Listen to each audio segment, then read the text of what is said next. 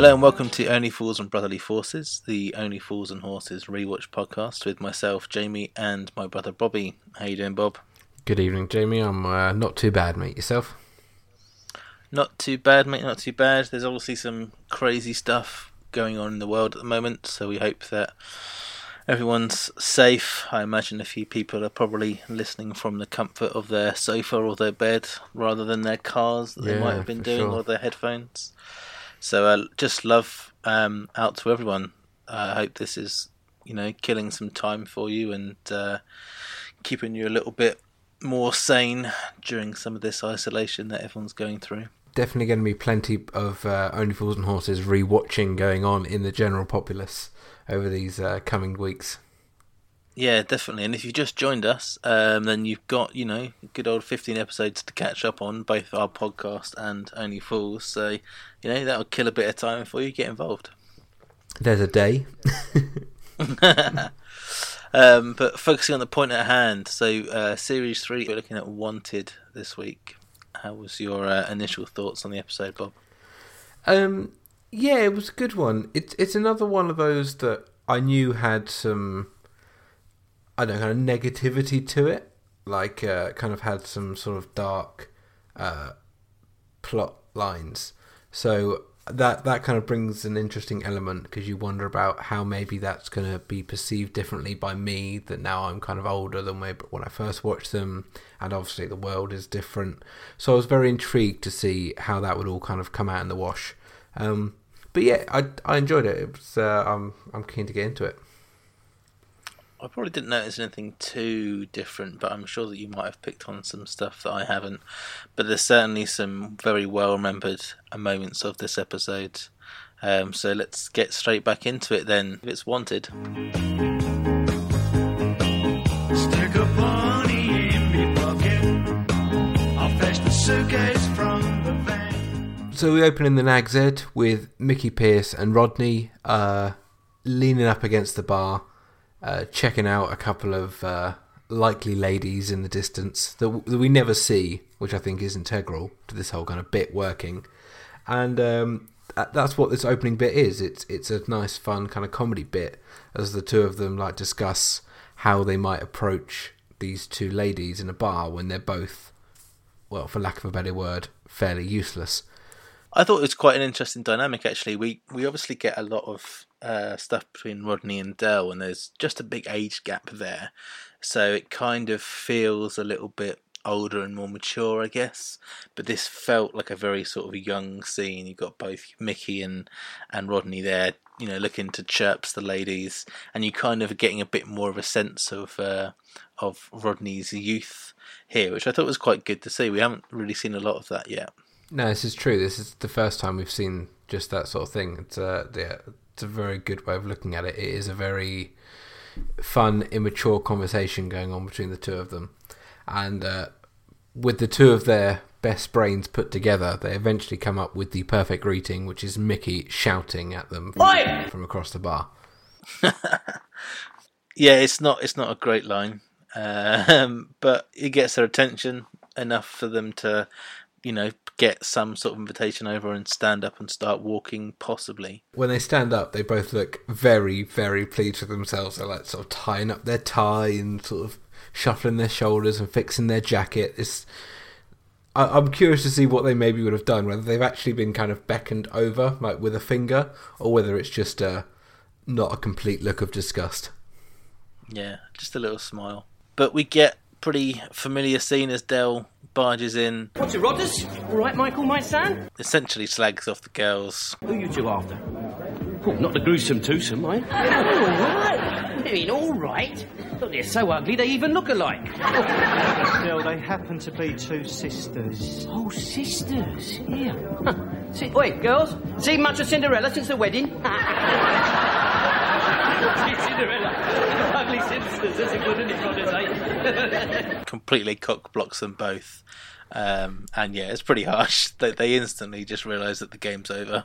It is really cruel, it does. But that this joke only works because you haven't really seen the girls. I feel like this is similar to what he did back in A Christmas Cracker, where he basically insulted girls for being ugly.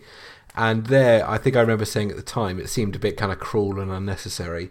Where here, because you never see them, and they're just like some hypothetical person, then when he makes a reference to them being ugly sisters, then it's just kind of harmless funny, and you can just really like laugh and take his side for just how stupid Rodney and you're then laughing at Rodney and Mickey as opposed to thinking about the girls. So it's very well put together. I'm surprised with you being such a sensitive so-and-so that you think that it's not un-PC to refer to women as ugly sisters, regardless of whether they're present or not.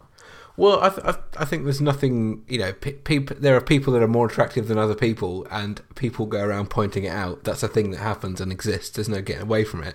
But there's no need to actually point at someone and go, you're ugly. And that's not what they do here. They do it kind of... That's exactly what Dale does. No, but you don't see the people, though. You don't see the people, and no one's pointing a finger. That doesn't mean that it's fine. You're still no, encouraging. It's not great. But that's fine. If you're not being sensitive, I'm definitely going to go along with that. It's fine, no problem.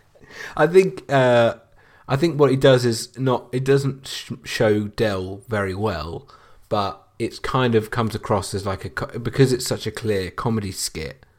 Then it's just a joke, and you're laughing at Mickey and Rodney, and so it's all good and gravy. So my kind of wokeness is satisfied.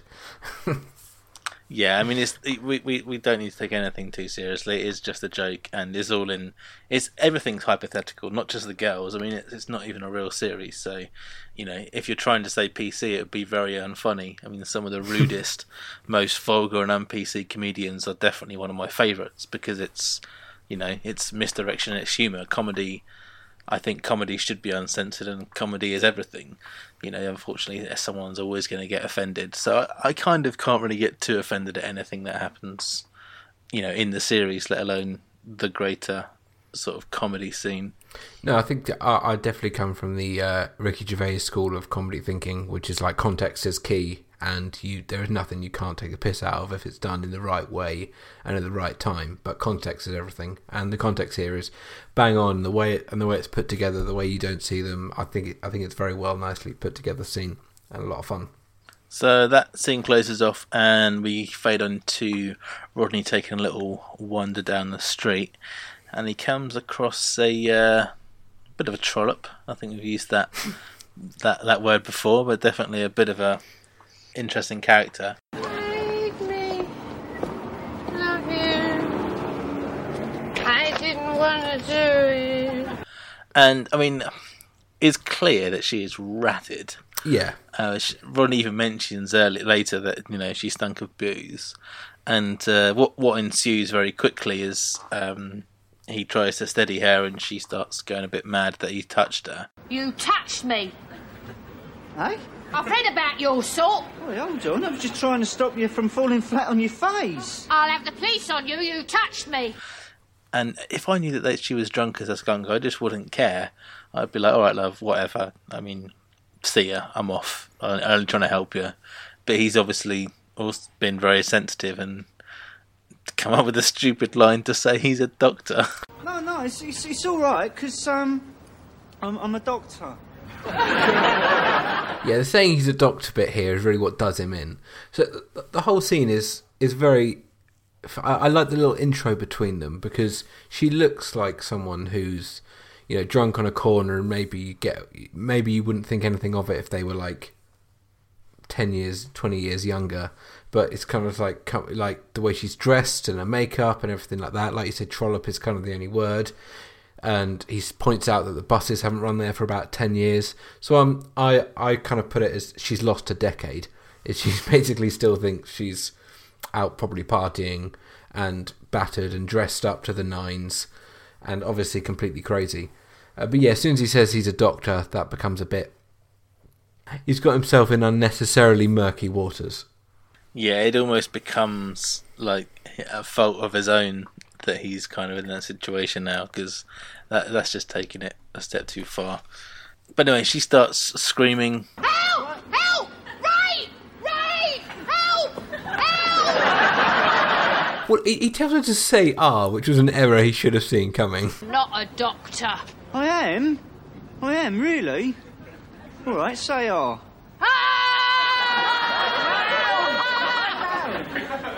hell.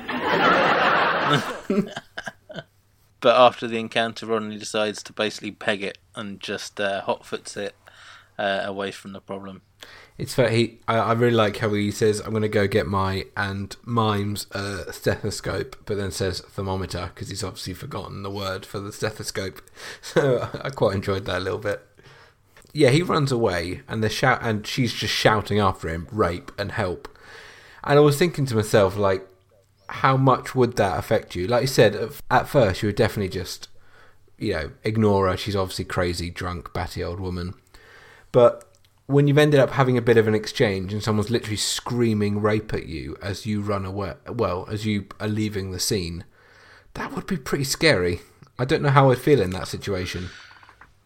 Yeah, I mean, anyone that's got, a conscience or their morals in the right place are going to be affected. Like, it's if anyone's, the fact that someone can believe that of you, regardless of the fact that they're drunk or not, is something that would play on your mind, and it would be completely shit, especially if you are essentially entirely innocent, bar referring to yourself as a doctor. He is innocent. Yeah, of course.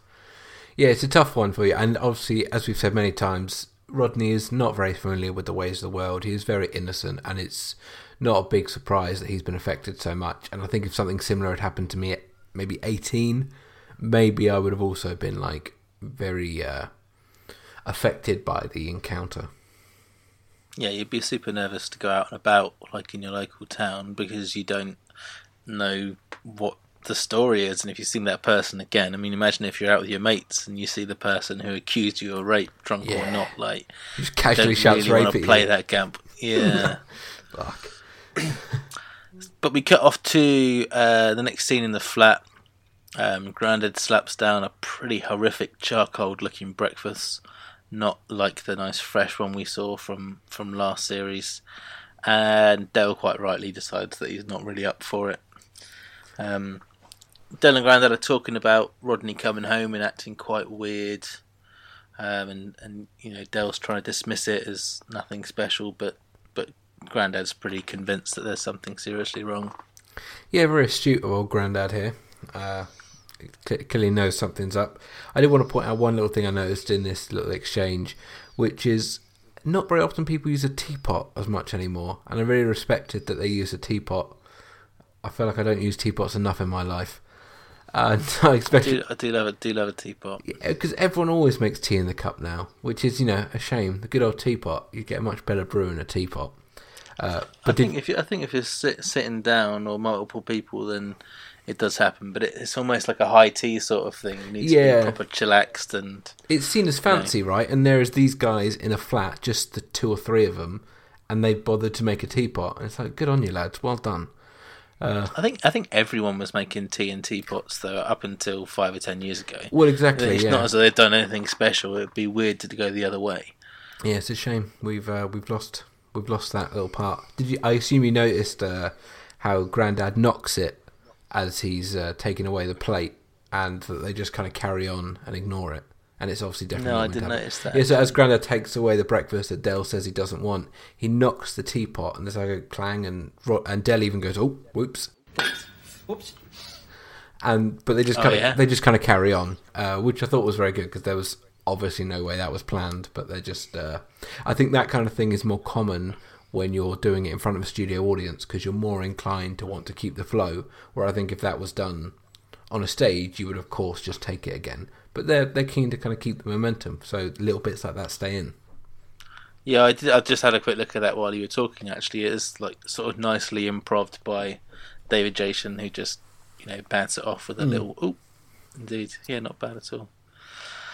Grandad slaps down the breakfast back in Rodney's place, tells him that his breakfast is ready, and Rodney enters with some really good makeup. It's super subtle, like you can't really tell anything, but he's just got enough dark under his eyes that he looks like he's not had any sleep, and that he's been affected, as we said. He's just looking a bit wired and a bit of a horror show, really. I mean, it looks like he's just like he's stayed up late watching some unpleasant films, and there's almost a little hint of, and this was a bit weird. I thought there was almost a bit of hint of a beard or like a moustache, like there's like dark around their face, but that was a bit odd because it's only been overnight. But I kind of felt like there was something there, but I wasn't sure if that was just the lighting or makeup or if that was meant to be like deliberately they've made him have a bit of a beard for this scene just so it makes him look a bit more dishevelled. I think it's probably makeup, isn't it? It's probably a little bit of a 5 o'clock shadow that they've put on just to make it look unshaved and add a bit more of that rough look. But again, really subtle, not overdone at all, which is really nice. 'Cause if you want the lessons but you don't ask questions, then brother, I'm your man. So Rodney begins to tell the story of what happened in his own way. Interesting, we've pointed this out before in other episodes, how when Grandad asked him what were they shouting. Shouting things. What kind of things? Oh, things like, rape. That sort of thing. And suddenly Del Boy and Grandad look really concerned and come over closely and understand that this is a serious situation. And the audience are in bloody hysterics. They think it's hilarious. And it's very...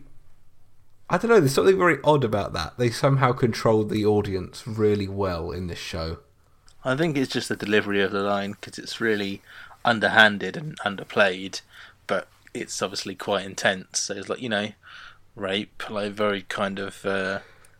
it's a very chilled way to talk about something very serious. It was a fun delivery, but even still, I get the feeling that that's not always going to be you're not always going to get that reaction, but it's impressive how they do seem to always get the reaction they'd like to kind of keep the mood light. And Del's put on at the moment, as far as we know, the audience and ourselves are unenlightened about the fact that Del has mentioned the police were out and about, that it was nothing to actually do with that, but obviously that the police are about. So there's sort of some added tension there that Rodney's definitely feeling. Del does do the big brother thing and sort of say if anyone's threatened him, he'll go and sort them out. Before they head down to the market, like, not even without a blink. It's like, if this is a problem, we can get it sorted now before breakfast. Like, that's first on the list. Who's threatened Rodney? I'll go knock him out. Then down a market and flog some gear. I really like that from Del. After Rodney's sort of gone into a bit of the story, Grandad asks him what she looked like.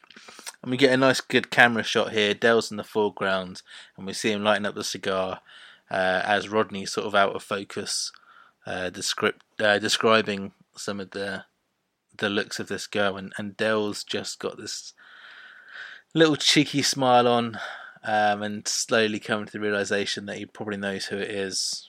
And it comes to a head when Rodney says that she's wearing an identity bracelet that says Blossom. And as he says it, we watch David Jason lip the words. And that's a really, really good moment. I really like these sort of out-of-the-box thinking jokes, I guess. Like, it's a physical way to do it, and the directing of that and the shot setup and so on is really unique, and it's a very different kind of comedy, where it's clever, it's inventive, I think. Yeah, this show is very good at doing that. Like for a show that is just studio audience, very simple stage like layouts. 90% of the time, every now and then they do something really clever with the camera work and stuff. And yeah, I thought this was a brilliantly put together scene with Rodney looking white and, like you say, out of focus, describing this horrible tale, and just having Del in the foreground chuckling away. Was very well put together. I really enjoyed the way they did that. It's kind of hard for me morally here. Knowing what was about to unfold, my initial reaction was that Del was being pretty harsh to decide to capitalise on this and really go for quite a big and serious joke. But then I instantly flipped and I was like, well, he believes that there's going to be no real harm coming from it. He obviously isn't expecting anything that is going to happen. And I was like, you can kind of be probably given the benefit of the doubt. And then he says, it's the others what worry me. What others? Well, last night there were mobs of vigilantes roaming the streets, and they were shouting things like, lynch him, lynch him. Yeah, that's bad, isn't it? And I was like, he's probably gone a bit too far again now. Well, this whole thing is kind of a bit up and down in sort of how dark it is in places. I mean, Grandad points out quite early that Rodney still has a 2-year suspended sentence. So, like, this is genuinely serious shit that he won't be taken very seriously. And, Del is just winding him up and saying these horrible things. And then Nick Lyndhurst kind of has his Oscar moment, which I thought was really, really good, where he talks about what would happen to him in prison. And he looks genuinely horrified, and it's definitely some of the best, like, for what is meant to be serious acting that he does in the show. And it's really deep. And then it's just capped off beautifully with a legendary line from Leonard Pearce. Everywhere I went, the walls would be whispering, "Beast. Beast." There'd be posses of them waiting for me in the shower room. There'd be razors in me soap. There'd be broken glass in me porridge. Oh, you'll soon learn to adapt, Rod. Rodney's Oscar-y moment is, again, comes to a bit of a pinnacle when he's almost kind of in tears, squealing, standing up, saying something like, "I'm innocent," or "only trying to help," or something like along that line. And at that moment, I thought, probably a good point to end the joke right now. Like, he's clearly properly messed up by this. The joke should have never gone beyond that room. I mean, that's what... No. You asked about the moral implications of it. I think making the joke was kind of too good an opportunity not to. But when it got so bad, and like the lynching and the prison and, you know, seeing how he's reacted, it should have stopped right there. The fact that he was going to carry this on into, like, the next day or whatever is just insane. That was clearly taking it way too far. Yeah, and Del even says it. You know, Rodney walks out of the room, and just this whole sort of 2 minutes here of David Jason laughing about everything that he's planning to do and has done is very funny. It's really genuine laughter, proper belly laughter, and you can't help but laugh at it.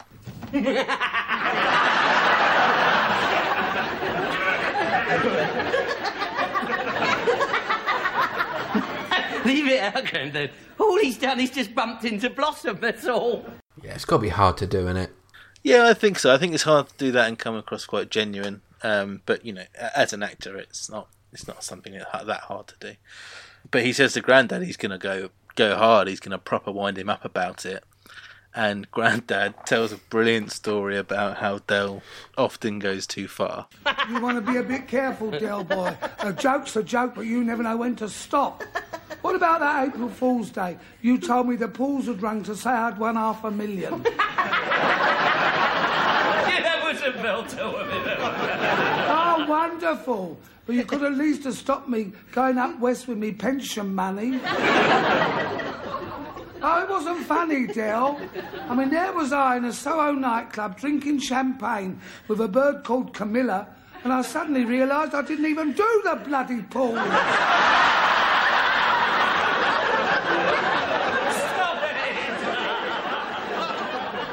There's something that I absolutely loved, and that is picturing Grandad, basically at the age he is now, in a Soho nightclub with a bottle of champagne and a girl on his arm, suddenly having that epiphany.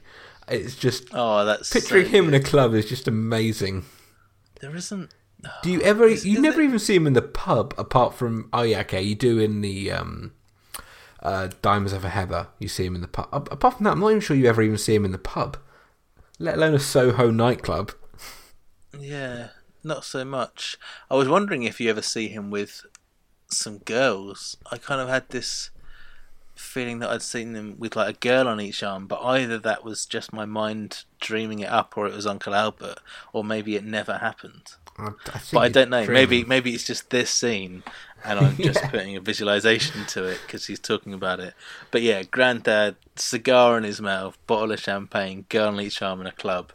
I mean, might have to get that, was it Jim Will Paint It guy to do a little painting of that. That would be great. You used to do some of those sort of things. You could give it a bash.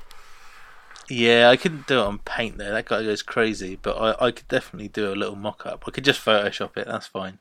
I'll do a little Photoshop. I remember you doing some paint artistry like 20 years... No, maybe not, like 15 years ago. You went through a weird phase I used to do screen grabs of Sega games in a Sega emulator and then edit them because the pixelation was already there, and I used to do some of that stuff. But if I had untold time, which who knows what might happen. I was going to say, mate, we're in lockdown in case you didn't notice. Yeah, not quite at this stage yet here, but still working at the moment. But if not, I might do some episode art and do some crazy photoshopping, like a Photoshop of Grandad with a cigar in his mouth with two girls on each side. I think that'd be quite a funny image. If you get a spare afternoon, that is a good way to spend it. Back in the Nag's Head now, there's Del Boy telling the story to Trigger and Boise, just reminiscing again, and you know you've done bad when Trigger is taking the piss out of you and calling you stupid. You know you've really messed up. Is this when he asks Boise about the second-hand cars? No, like just when he's saying that, you know, how could Rodney fall for that? I thought everyone knew what she was like. Like he's calling Rodney stupid, and you're just thinking, well, that's damn Rodney. But yeah, the one that little joke he gets in on Boise is quality. Yeah, he does then burn Boise. That was really, really good. Yeah. There are like moments of Trigger that's really astute, even when he's being quite stupid. Yeah. Every now and then he comes up with an absolute winner. Top form Trigger, isn't it? Bit of casual electroshock treatment humour here as well. I do love their ability to make some jokes about some really brutal subjects, and this is right up there.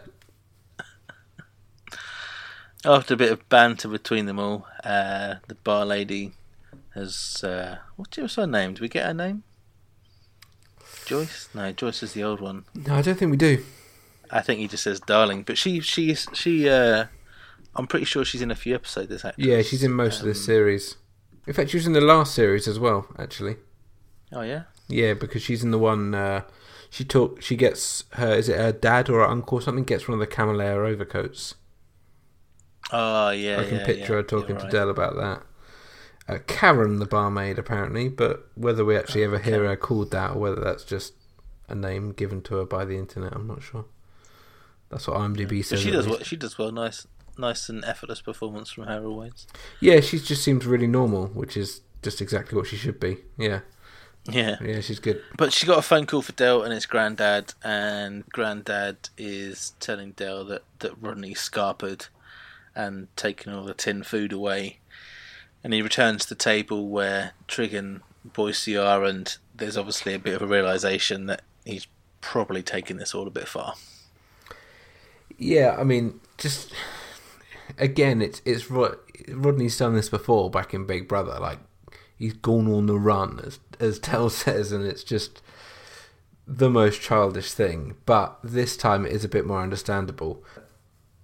Yeah, it's kind of... Del brought this all on himself. I mean, when Grandad says, you know, you should have told him before, instead you're playing your Johnny Cash album, the one that he does live from the prison, which, by the way, is an outstanding album, if people haven't heard it. It is really good. It's a classic. From San Quentin. Yeah, that's one. And that's just... I just love that image of Del just sitting there, playing it, chuckling to himself, while Rodney's probably, like, shaking back and forth in his bedroom. I mean, what was he expecting to happen? Yeah, it's all a bit in bad taste, really. But makes for quite a good comedy script, so what can you do? So when we're in the flat, Del walks in, and Del is now looking his fair share of terrible. He's got very messy hair, looking super tired, and again, just been made up to look like he's been out all night, as he has been looking for Rodney. So yeah, did a good job there as well. Yeah, really can see that he's just properly stressed out as well. I was kind of thinking this sheds a bit of light on the differences from now and, you know, circa 30 years ago. I actually just randomly had a friend, or an acquaintance, should I say, who recently, through a problem, went off and decided to have a little bit of alone time to sort something out. And the thing is that they're contactable. They have their phone, they have their smartphone. People can ignore them, but you still got a way to contact someone.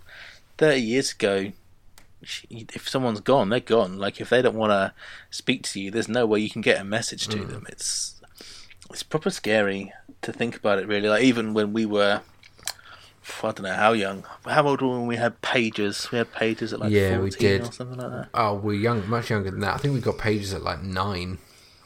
Yeah, I'm pretty sure I got my first phone at about 12. yeah, maybe. I mean, our dad was in sort of a bit of a digital sector, as it were. So we had sort of computers and phones and pages and so on. Yeah, I remember we got a couple of very cheap, very basic pages. Like when pages kind of first came out and businessmen had them, he had a couple of cheap ones he got from work that just they were numbers only, but they could like send us a page that was like 999 is emergency, come home, or like 1234 is dinner's ready, come home, ideally soon. Yeah. God, we were so cool with our pages. Can you remember the pager? Yeah, a little blue clear thing. Yes, I still remember that as well. Yeah. It's funny the things that stick in your memory. But not even as much as a pager for Rodney. Rodney is properly AWOL, nowhere to be seen until Grandad. Well, they're talking about the fact that there's been a horrible smell around, and Grandad seems to think that it's coming from the ventilation. And there's a big penny drop as Del just suddenly realises what the smell is, and of course where Rodney's going to be. Where it comes from is a mystery. It's like the changing of the seasons and the tides of the sea. For strange smells in ventilations do circle buildings quite quickly. I can attest to this, as we recently had a what we thought was a fire at work. We were all downstairs and the fire alarm went off, which happens occasionally at our work with like steam and stuff going off. And someone was just like, oh yeah, go upstairs, turn the alarm off, sort it out. And then someone comes running downstairs going, actually no, it stinks of smoke and there's smoke everywhere upstairs. I was like, alright, shit. So we all kind of leave, and I think 4 fire trucks turn up, and it was a whole big hullabaloo, and we were at work for a couple of hours. But what had happened was something in the ventilation system, like a rubber band had kind of seized, and it was just spinning and spinning and spinning and started to smoke, and it was nothing had actually caught fire. It was just this spinning rubber, and so the whole place, there was smoke, and the whole place stank of like on fire rubber, but there wasn't actually any fire. But the entire top floor was just covered in smoke just because it happened in the ventilation room. Crazy. Yeah, it was really weird. It's a couple of weeks ago now. Yeah, I remember you telling me at the time, but I don't think you told me that it was the rubber that caused that. Yeah, no, it was very random. So yeah, if you want to hide smells, then ventilation room is a very bad place to be. Everyone's going to find that out. So we cut away and we are coming into what they call the tank room. Del's come armed with some scotch and chicken legs. Well done. And that's what I'd want after 2 days of being on the run. Yeah, and especially like if you're coming waving your white flag, you should at least have one of those things. Yeah.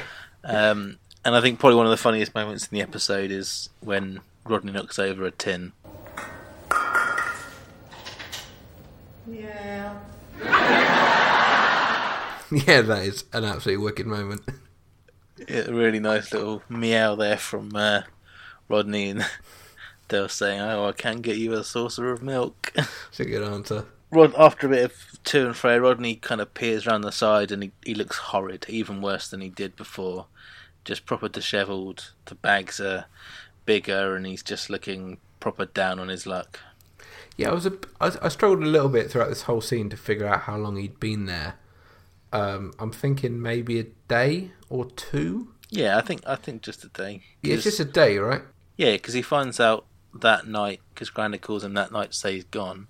Del's been out all night to go and check him out, to try and find him, and then that morning he's gone up there, so it's probably Not even been a day. 12 hours. Right. No. This whole thing, again, is just so classic Rodney. He talks about, men on the run, people like us. He's like, you locked yourself in a storage room in your apartment block for 24 hours. Like, come on, mate. You're hardly a mobster boss here.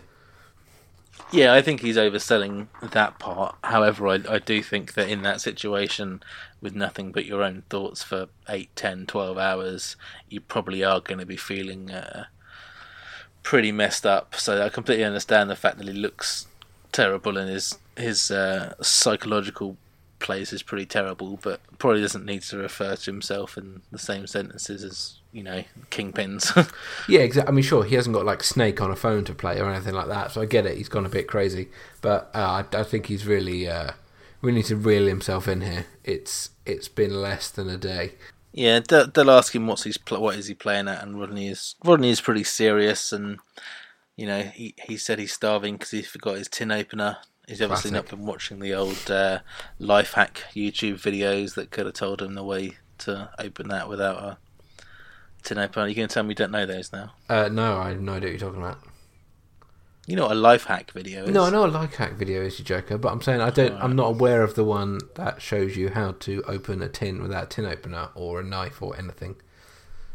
Oh, there's a few different things that you can do, but one of the ones that I used not so long ago, funny enough, you need something quite abrasive, which might be hard to find in there, but anything sort of rough, like a stone or concrete would work fine. You could probably find concrete there, and you just rub the tin as hard as you can on the top, because it's a very thin sheet of metal. So once you rubbed it for long enough, it will just start to break away, and then you can pull the top off. You understand the premise? Like, if you do it on, because we can beer. I know a lot about how can seams work. I guess you mean like on the side of the actual seam. Then it would fall away. Otherwise, you'd just be putting a hole in it. But yeah, I see. If you actually did it, if you rubbed the side, no, you do it because a can is obviously different from a beer can. It's just a top, so you've got it upended, so it's bottom down or top down, and you just rub that, and then you'll break away the little the thin sheet of metal there. You can obviously use other things, anything sharp and another rock. You can bash holes in it, but that's one of the more accepted ones. That's a fairly obvious caveman way to go. But yeah, wonder how long it would take me scraping a tin of beans against granite before I could actually get in there. Not sure that's an experiment. Not too long. I did it in about less than 5 minutes, probably when I was camping last year. Oh, you were camping? I was camping. Oh. And you forgot a tin opener? I had bought a tin. What did I have? I can't remember what it was. It was a tin of like kidney beans. I was making a chili or something, and I was like, "Oh, shite! Haven't got a tin opener." And I had a penknife on me, but it's a little dinky one, and it doesn't have a can opener on there. And I was like, "All right, well," it was kind of a hold my beer moment. I was like, "Oh, watch this," and impressed everyone. Fair play. I'd be impressed. I can live rough. Yeah. Well, there you go. I've given everyone a little thing to it, just in case. It's probably quite relevant right now as well. If you are at home, this could be crucial life-saving advice we're giving right now. This is your coronavirus survival kit podcast.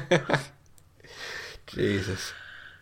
But he hasn't eaten in however long it's been, 12 hours. So he starts munching away on a chicken leg, and Del says it's, what does he say? It's like coming clean time or something like that. Yeah, he basically just owns up to everything, comes clean, confesses.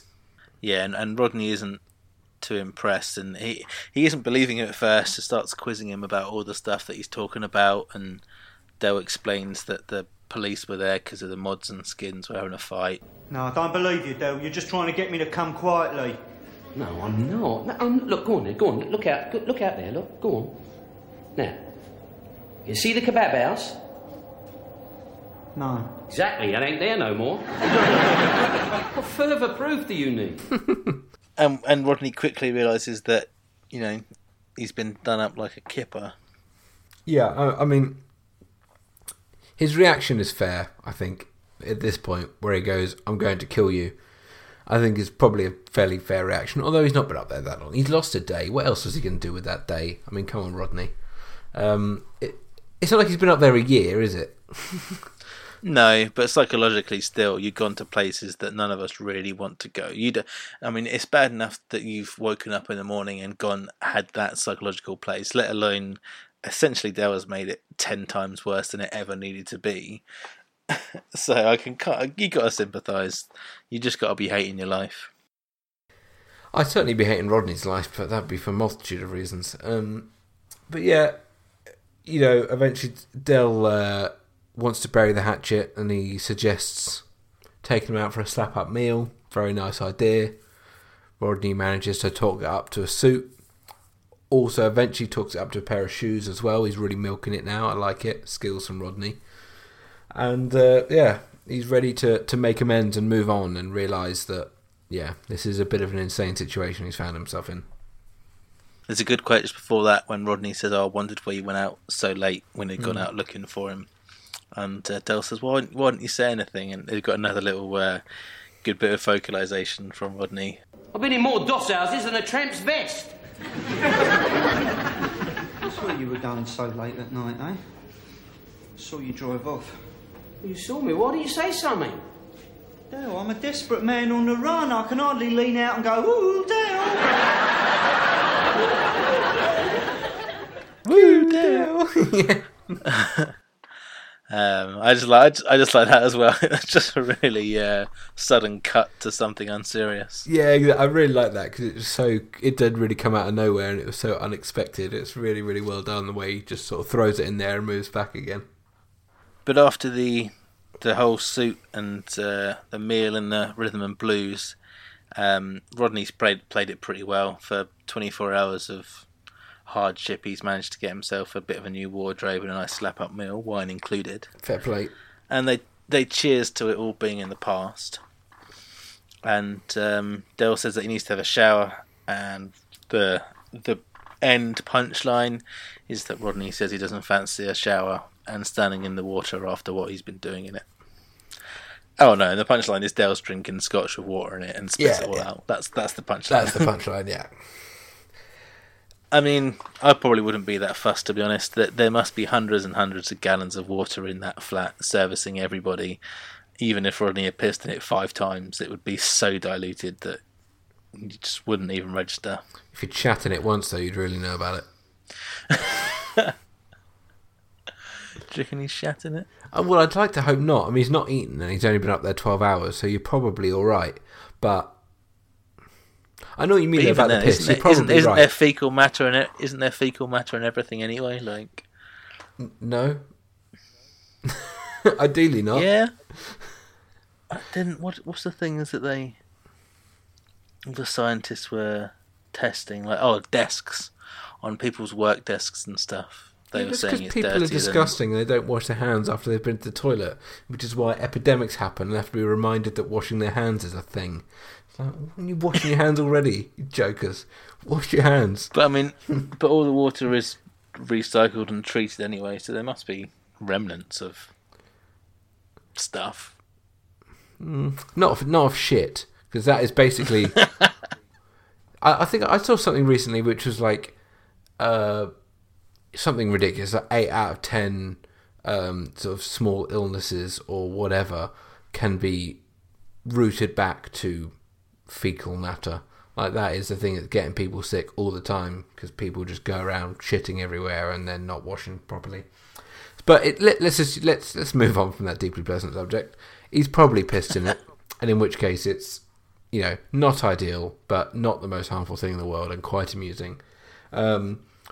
And it's unlikely that he has tried to kill the entire building. But he's the one was driving me berserk. Why do only fools and horses work? La la la la la la la la la la. So that's it. That's Wanted. What did you think about it, Bob? Yeah, it was pretty good. It was kind of fun. No one really came out of it looking like roses, but then they rarely do.